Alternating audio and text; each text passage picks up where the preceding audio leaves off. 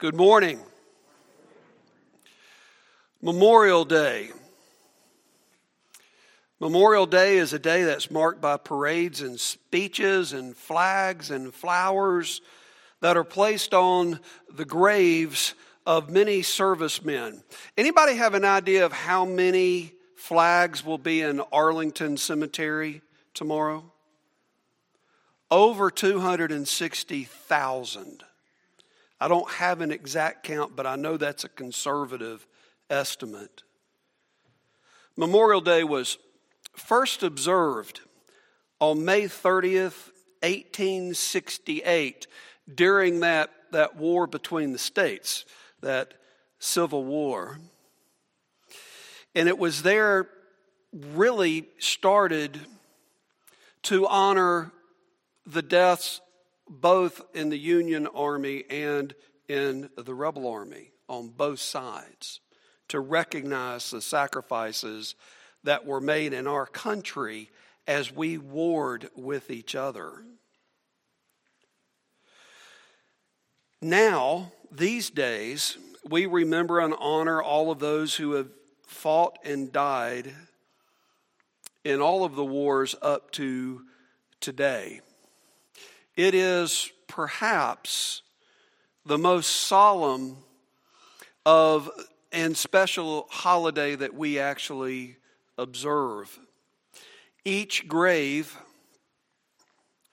reminds us of a father or a son or a brother or a mother or a sister or an aunt or an uncle, or a friend.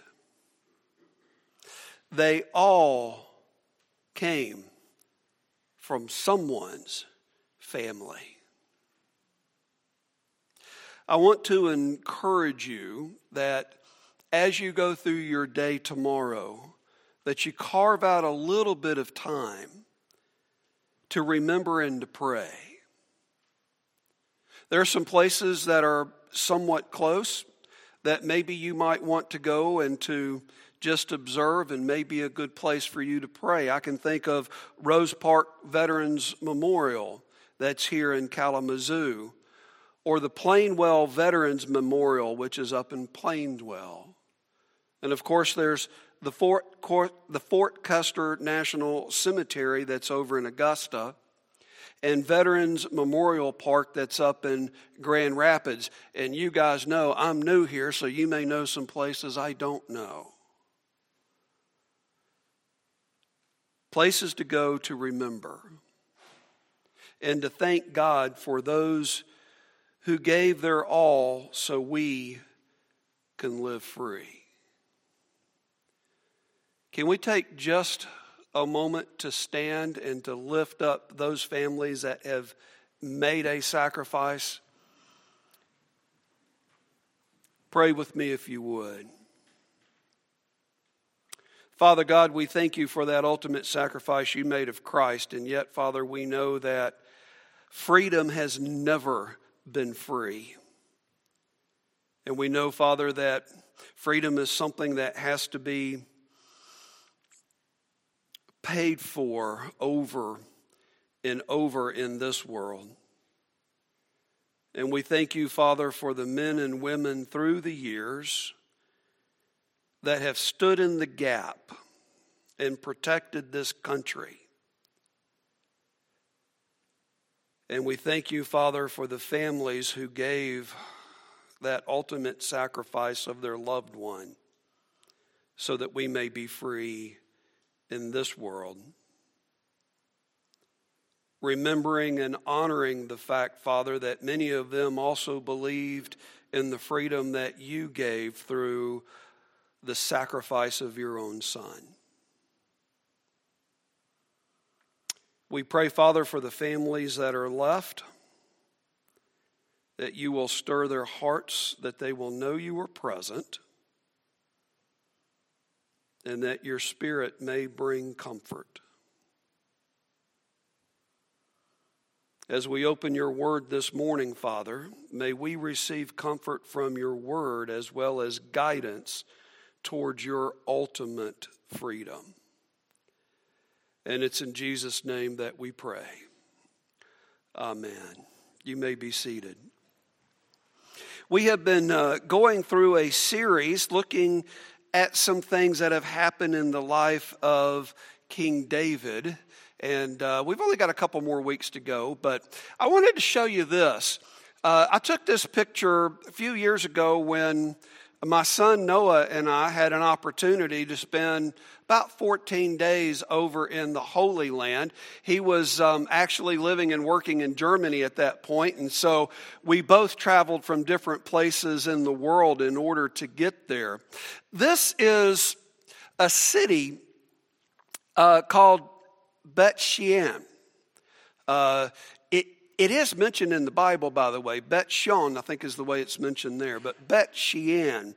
And what you see in front of you here is ruins from the Greco-Roman days. And you see this is not a Colosseum, but this is a theater that's at the place there. The Colosseum is actually in a different location. You notice this main road that runs through right here through the town, and there is a colonnade down both sides of it. And this is only a mild, small portion that goes fairly good distance on both sides. This has been a national treasure, a national monument for a long, long time. But I want to draw your attention to this hill. Can you see it back there? That hill is called a tell. You remember what a tell is? A tell is a man-made hill. This particular tell has many destruction levels in it where things were built. Some of it collapsed on its own through time. Others was destroyed in battles, and then dirt, and then reconstructing on top of that. There are many, many destruction levels in that tell. And this shot is between 1/4 and 1/2 mile away. So, I mean, it's huge. It's huge. It's estimated that there may be destruction levels on this tell as old as 6,000 years. It's a place of significance because it is a place of palaces. Canaanite kings had palaces on this tell. So did King Saul. In fact, you may remember when King Saul died, that's recorded towards the end of 1 Samuel, that the Philistines came and got his body and the body of his 3 sons and nailed them to the wall. It was on this tell where that display was made. Solomon and David both had palaces that were on this tell. And you notice it sits really high compared to the city, right? This is a relatively flat area, and that tell becomes the high place where the king can have a great view of all of the valley around. And hills are defensible, yes? You always want the high ground if you can get it, because hills become a place from which to make a stand. There is another hill where David made a stand just outside of Jerusalem. And the story begins rather abruptly in 2 Samuel 24. If you have your Bibles with you, I'm not going to read the whole thing. But if you want to flip in your Bible over there, you can kind of get a quick glance at what we're looking at. But it begins like this. Again, the anger of the Lord burned against Israel, and he incited David against them, saying, "Go and take a census of Israel and Judah." Seems simple enough, doesn't it? Yet, the chronicler over in 1 Chronicles writes about this same event in 1 Chronicles 21. And he says it in a slightly different way. See if you can tell the difference. He says, Satan rose up against Israel and incited David to take a census of Israel. Do you notice a slight difference in those two? Yeah, and we're left to scratch our heads, right? And to wonder, well, which is it? If you actually read both accounts, it becomes very obvious that they are talking about the same events. Now, they're talking about it from two different perspectives. There are some changes in the detail which you would expect if you have two eyewitnesses who were viewing the same thing from different perspectives, but very much the same events.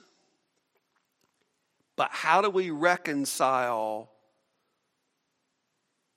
the Lord inciting David and Satan inciting David? This is not an exegetical class on the text, so we're not going to spend the next week looking at this and trying to figure it out, okay? If you will allow me, let me see if I can perhaps bring in what may be the best solution here. We have to remember that even all the way back to the time of Job, Satan never does anything that God does not allow. Do you believe that? Say yes or yes. Okay. God is the one in control. Satan is a created being. And just like God could use Pharaoh, Nebuchadnezzar, Cyrus the Persian, all of them were used by God to his ends, so God can use Satan to his ends. And I would suggest that's what's going on here. There is a recognition of where this is coming from ultimately and a recognition of where it was coming from specifically. Now, we do have to ask the question, why was God upset? I got 3 words for you. Do you know what they are? I don't know. Scripture does not tell us. I don't know where the sin lies in this story. That has been the subject of centuries of debate, and we are not going to solve it in 20 minutes here this morning. But it should suffice to say that God was upset and Israel was on the wrong road. Now, we can surmise that the census has something to do with gathering up an army. That was a normal thing. Also, it would not have been something that was done overnight. It was something that would have taken months to do. Nearly 10 months is the best estimate to complete that census. By the way, do you know how long it takes to do a census for an army today in America? Do you know how long it takes? About 3 seconds. Have you ever heard of the Selective Service? Can I get a groan? Ah. I remember when I signed up for the Selective Service. The Selective Service had been on hold for quite a few years, and then Jimmy Carter reinstated it as mandatory in 1982. And in 1982, I was a student at Milligan College. Now, Milligan is built on the side of a hill. You can't go anywhere in Milligan without going uphill or downhill everywhere. And the school was up on the hill, and the post office was down the hill, down by a creek called Buffalo Creek. And I can remember leaving my dorm and walking that quarter mile or so down to the post office and filling out the form. I can remember that there was turmoil going on at the time. In fact, it was almost like we were at war with the world. Libya, Iran, Lebanon, Honduras, the Persian Gulf, all of those things were going on. The Falkland War broke out in 1982. And then Operation Urgent Fury, Grenada, came along. And I can remember that me and all of the other male students in that school, looking at the news day to day, we were convinced that we were all going to be drafted. But you know, the selective service is a here I stand moment.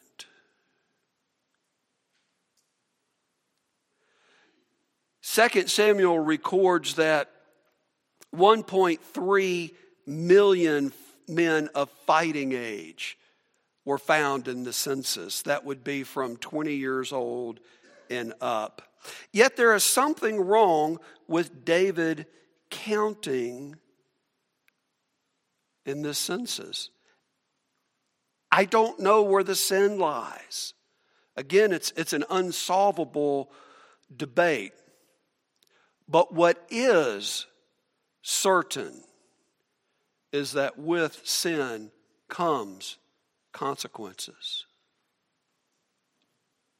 David knew this all too well because of that little tryst he had with Bathsheba. That's over in 2 Samuel 11. Now, we're not going to talk about this week. We are going to talk about it next week. I'm glad that was off. Good job, Houston. But we will talk about that next week. But since that night that David took another man's wife, his whole family has been falling apart. And now, at this point in time, we're talking about today. David is seeing his country is falling apart, and he comes to clarity in that moment about the sin, and he immediately repents. Yet, with sin comes consequences. God gives David a choice of what is going to befall Israel as a consequence of their sins. In fact, he gives them 3 choices. The first one, 3 years of famine. The second one, 3 months of defeat in battle, a war where the world comes after Israel. And the third one, 3 days of plague, intense sickness across the land. So which is it? Famine, a struggle beyond their control, defeat in battle, becoming the enemy's laughing stock, or 3 days of an intense illness. By the way, do you know what all of these have in common? Do you see it? What do all 3 of these have in common? There is going to be, yes, the 3, and there is going to be what? Death. There's no escaping death. With sin comes consequences. How did Paul put it? For we have all sinned and fallen short of the glory of God. Romans 3:23. Which of these 3 would you have chosen? David thought about it, and I believe he chose grace. David said to the prophet Gad, I am deep distress. Let us fall into the hands of the Lord, for his mercy is great, but do not let me fall into the hands of men. Do you hear what he decided? Lord, you bring the punishment because I know you have grace. And if you think about it, this fits with the pattern of David's life, to admit to the sin and then to rely on the Lord's grace. Now, there are many modern Americans that have this idea that grace cancels consequences. And I would beg you to read carefully through Scripture. I think you will see that is wrong thinking. Because consequences are the result of actions, not a test of grace. When the sin is removed, we're put back into a right relationship with God. But that does not mean that the consequences that come from our sin are going to disappear. Some of them will be more severe than others, but there will always be something that will be a consequence. If we miss anything else about David's life, we really ought to learn this. The sin that came from the consequences that came from Israel's sin in those 3 days of plagues wound up costing 70,000 people their lives. We read in verse 17, when David saw the angel who was striking down the people, he said to the Lord, I am the one who has sinned and done wrong, but these are sheep. What have they done? Let your hand fall upon me and my family. Do you hear what David is doing? He is trying to stand in the gap. The prophet Gad comes and tells David to go and to build an altar to the Lord and to sacrifice to God in Araunah's field on his threshing floor in Jerusalem. Threshing floor. Threshing floor is where the grain is separated from the chaff. There's actually two processes that happen at the end of, and the harvest is happening at the end of the growing season. The first one is a threshing. And a threshing is where the grain is beat on the ground to try to release it from the stalks, and then the stalks are thrown up into the air to allow the wind to blow the stalks and then to get the grain to fall to the ground. Winnowing is finer work. Winnowing is when you take what's collected on the ground and then you carefully pour so the last of that chaff gets carried out on the wind as the seeds fall. It is a process of refining. It's a separating a sheep's and goats kind of a moment. Down at verse 21, we read where David talks to Araunah about buying his threshing floor. And Araunah said, "Why has my lord the king come to a servant?" "To buy your threshing floor," David answered, "so I can build an altar to the Lord, that the plague on the people may be stopped."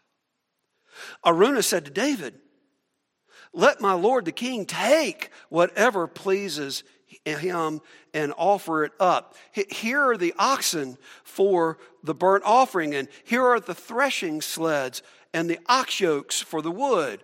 O king, Araunah gives all of this to the king. Araunah also said to him, may the Lord your God accept you. But the king replied to Araunah, no, I insist on paying for it.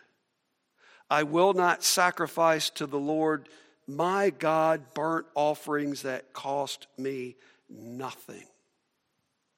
So David bought the threshing floor and the oxen and paid 50 shekels of silver for them. David built an altar to the Lord there and sacrificed burnt offerings and fellowship offerings. Then the Lord answered prayer in behalf of the land, and the plague on Israel was stopped.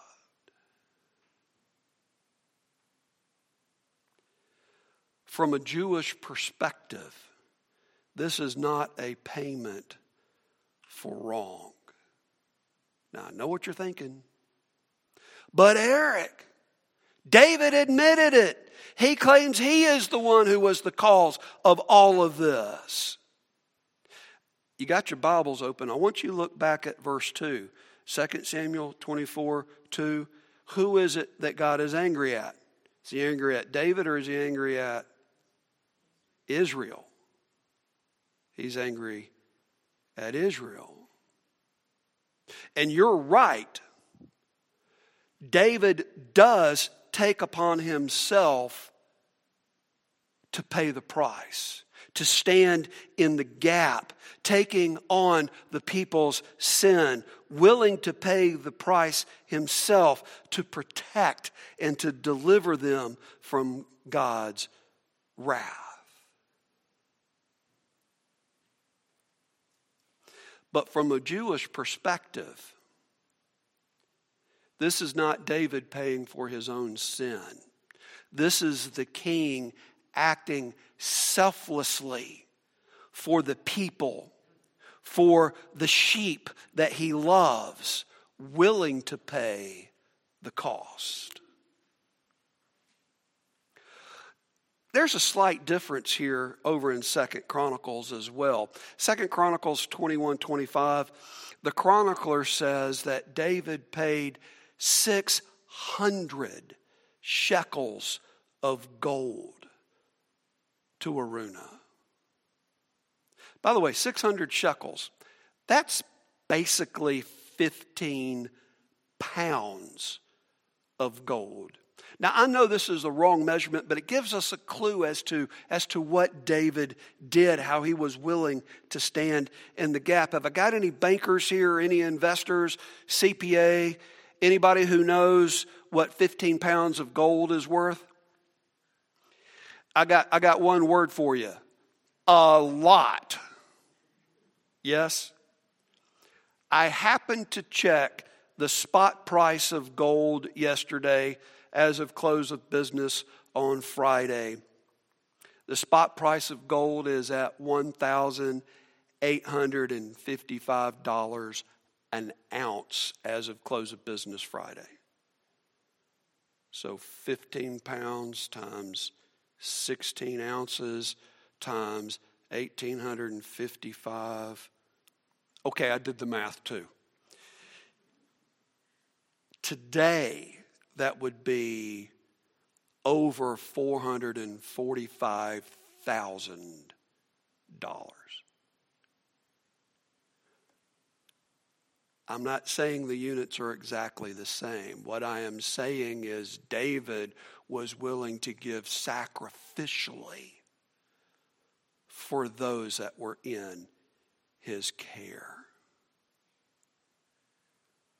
When David said, I will not offer sacrifice to my God that costs me money, he was willing, really willing to pay the price so the people could be filled with praise.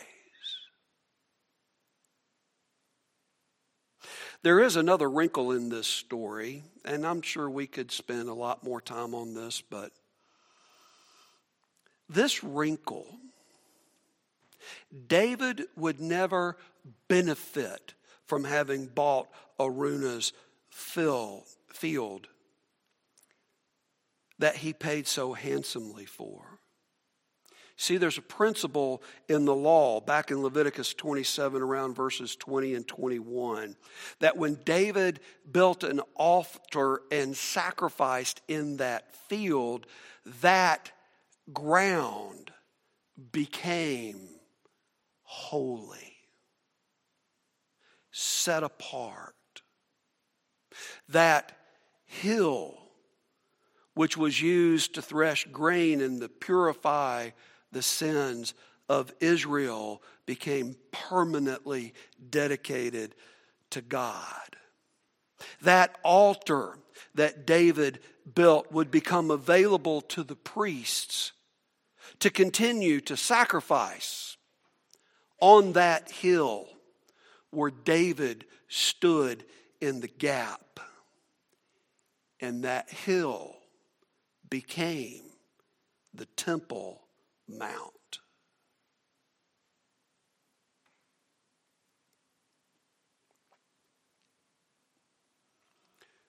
I want to back up for just a second here and take a moment before I end this, before I give you the last point, the most important one. I want you to pull out that connection card that you have that's in your bulletin.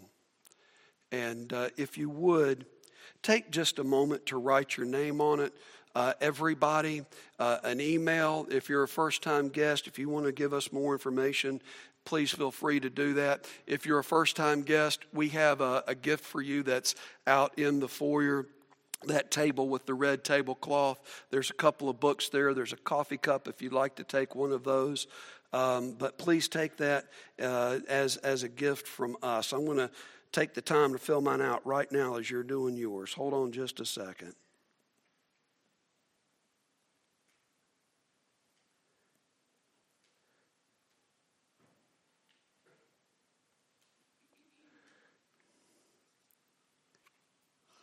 On the back of the card,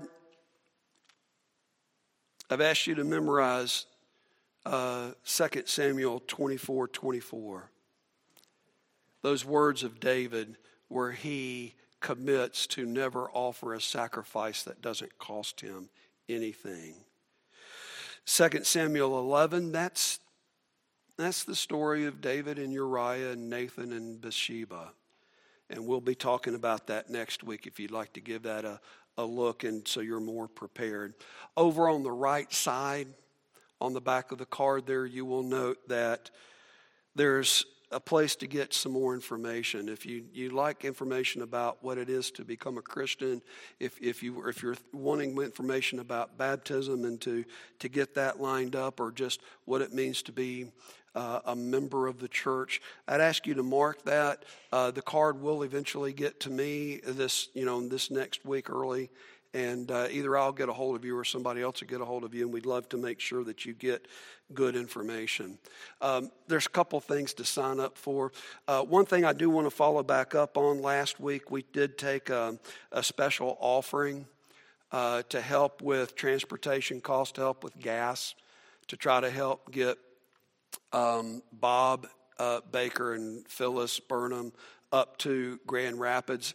Over 10 of you guys have said, if you need me, call me, we'll take them. We appreciate that. We raised a little over $700 last week to help pay for gas for those trips. And if we have a week where they don't need help, but they're running back and forth, we're going to take a little bit of that and we're going to give it to them so they can still get the benefit of that instead of taking on extra costs themselves. So thank you for that, for standing in the gap for that family. One other thing I want to mention. This past week at a regular elders meeting, discussion came up about communion and about our communion service and how we're doing it. During the height of not having a lot of information about COVID and wanting to be really, with a great amount of caution, we went to the individual cups that are sealed that we're still using now. But a discussion came up with the elders about possibly going back to the individual cups and more of the traditional way of doing communion. No decision was made to either do that or to not do it, or to do something kind of hybrid where there would be traditional elements and maybe a ring of the sealed cups around it. But what was thought is that we don't want to do anything with those elements without getting your feedback. So if you would like to give us your feedback this week, next week, just down in the comment section on the card as to whether you'd like to keep it going the way we are now, or whether going back to traditional or a blend of something like that. We'd love to get your feedback. I'll mention it again next week, but we'd love to hear from you, because we don't want to impose this on you. We'd really like to hear where you are, okay? And we have not made a decision one way or the other. It's just the discussion came up. When we close today, I'm going to call on Pat. Pat and Emily Hill are with us, and Emily's parents are here, and they're doing wonderful work with his house up north, and we're really glad they're here. But he made the mistake of being a preacher showing up without a job, so he's going to get to pray us out, and we very much appreciate that. But if you get a moment and you want to encourage them, be sure that you say something to them.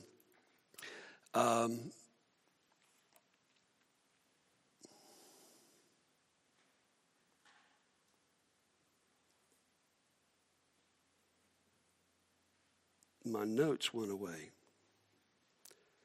I get them back right here. There we go. Okay.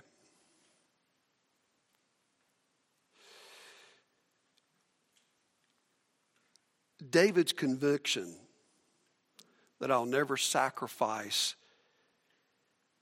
make sacrifices to God that cost me nothing, should remind us that religion that cost us nothing is worthless. We are not saved by God so that we can continue in our sin and go about doing life the way we want to.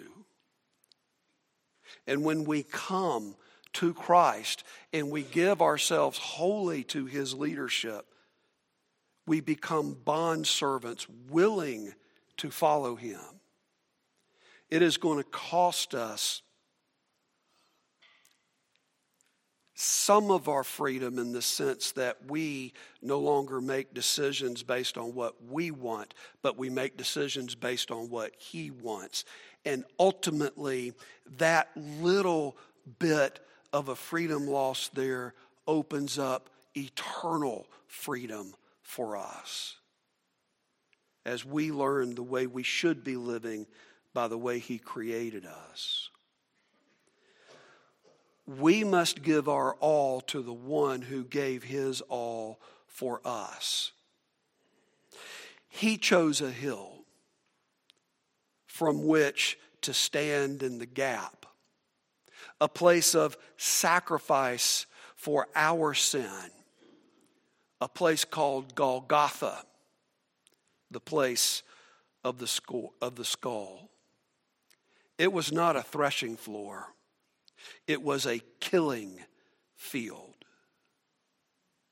As Peter writes and tells us, he himself bore our sins in his body on the tree so that we might die to sins and live for righteousness. By his wounds you have been healed.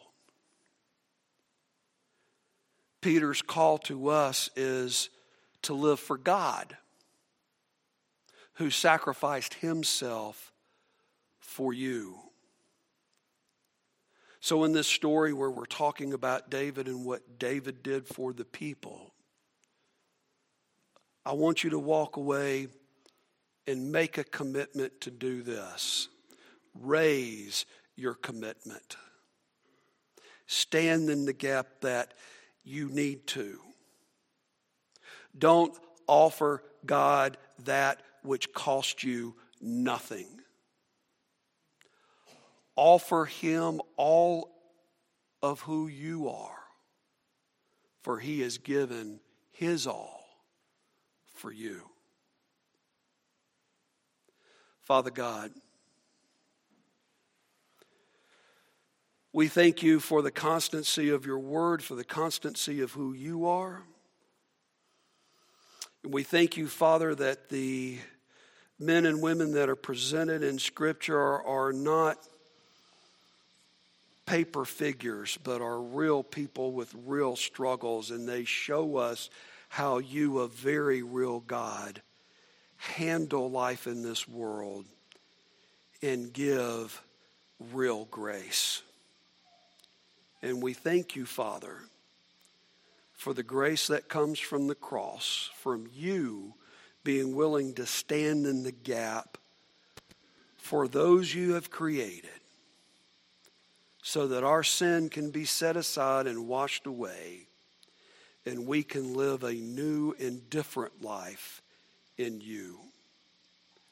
We thank you for that hope. And Father, if there are anyone here that is struggling with the decision or has made a decision to give their all to you today, I pray, Father, your blessing on that decision. And it's in Jesus' name we pray.